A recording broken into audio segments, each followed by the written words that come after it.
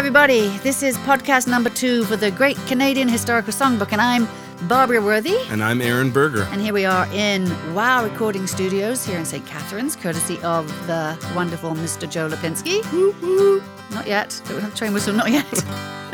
So we're going to tell everyone today about how all those train tracks were built around Ontario, right, Babs? Yeah, we are. We certainly are. Now, you need your train whistle now. Oh, no, I'm fired. Okay, so Samuel Zimmerman, he was known as Ontario's Railway Baron. He was born in 1815, arrived in Thorold in about 1842. He was in his 20s and a real little go-getter and not afraid of hard work. Well, his father had taught him all he knew, right? Mm-hmm. In laboring, contracting. Yeah. And you always call him a real smarty pants. Well, yeah, and he was. I think he'd have been really interesting to meet, actually, when I think about it. He was super smart and super charismatic, and he worked on the Welland Canal, looked around and saw what Ontario needed. Railroads.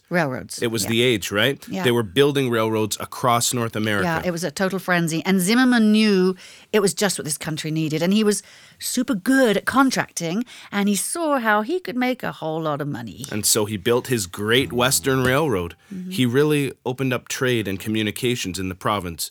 It was the era, right? Yeah, it was. That's what was happening. And Samuel Zimmerman was all about networking. He even married well. He married the daughter of a businessman and politician, Richard Woodruff of St. David's, well-known family in St. David's. So, smart, well-connected, a hard worker, and a visionary. Yeah, and don't forget, charismatic. And he knew it. He lived in the Falls, right? Yeah, not far from where you were, maybe somewhere around there. He was the promoter and contractor for the Niagara Falls Suspension Bridge, which meant that his Great Western Railroad could connect easy peasy to the American railway network. And he was the property developer for the Clifton Hills and Elgin areas, right? Yeah. Which then all became the city of Niagara Falls. That's major. So then the railroads were his thing. He went on to build a whole system of branch lines and main lines, and he was the one who built the railway down to the Niagara Dock Company in Niagara-on-the-Lake, and that changed the future of Niagara-on-the-Lake forever. And then he became one of the richest men in Ontario for sure, and perhaps even in Canada. Amazing. So why did he take risks? Exactly, risks. Why did he take risks?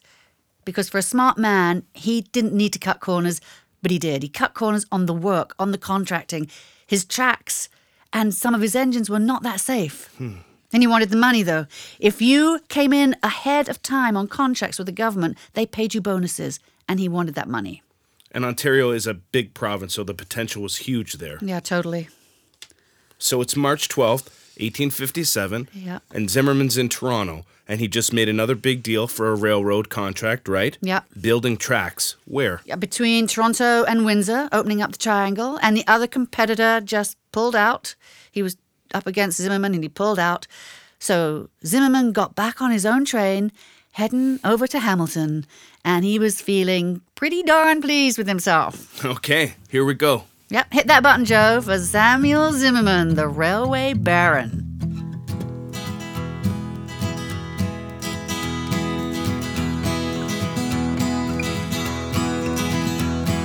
The Great Western train was on its tracks, oh yeah. Oh yeah. The Great Western train was on its tracks, oh yeah. Oh yeah. March 12, 1857, heading from Toronto up to heaven. The Great Western was on its tracks, oh yeah. Oh yeah. 6:15 and right on time, oh yeah. Oh yeah. Hamilton bound without a single care. Sitting near the owner and the train man, proud as a peacock, Samuel Zimmerman. The Great Western was on its tracks, oh yeah. Oh yeah. March 12, 1857, heading from Toronto up to heaven. The Great Western train, it was a-coming along. Came to Welland from Pennsylvania, oh yeah. Oh yeah. Humble by birth but not by his nature. Made his money through work and labor, business, charm, and political favor. The Great Western was on its tracks, oh yeah. Oh yeah. The railroad baron had his own monopoly. Oh, yeah. Railroads, bridges, banks, and property. Household name throughout the Dominion. Zimmerman. Everyone knew Mr. Samuel Zimmerman. The Great Western was on his tracks, oh yeah. Oh yeah. March 12th, 1857, heading from Toronto up to heaven. The Great Western Train, it was a-coming along.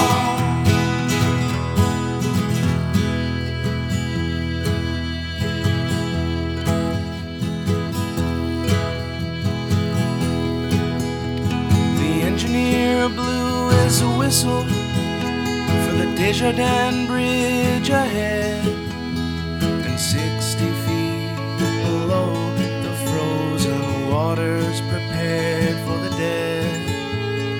Fathers and sons and wives and lovers, the Owens, the Doyles, Mr. Morley and others, all thank you, Mr. Zimmerman. A toast before you leave, a toast before you leave. As the trestles and timbers and steel of the bridge give way to the engine and cars on the bridge, and your train is no longer crossing the bridge as it crashes and falls through the ice, folding like paper through the ice, sinking like stone through the ice, through the ice, through the ice, through the ice.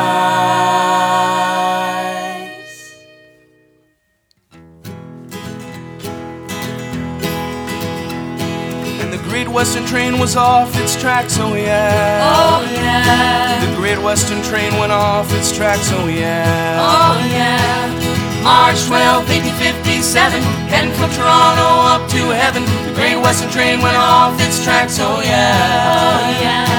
The Great Western Train went off its tracks, oh yeah. Oh yeah.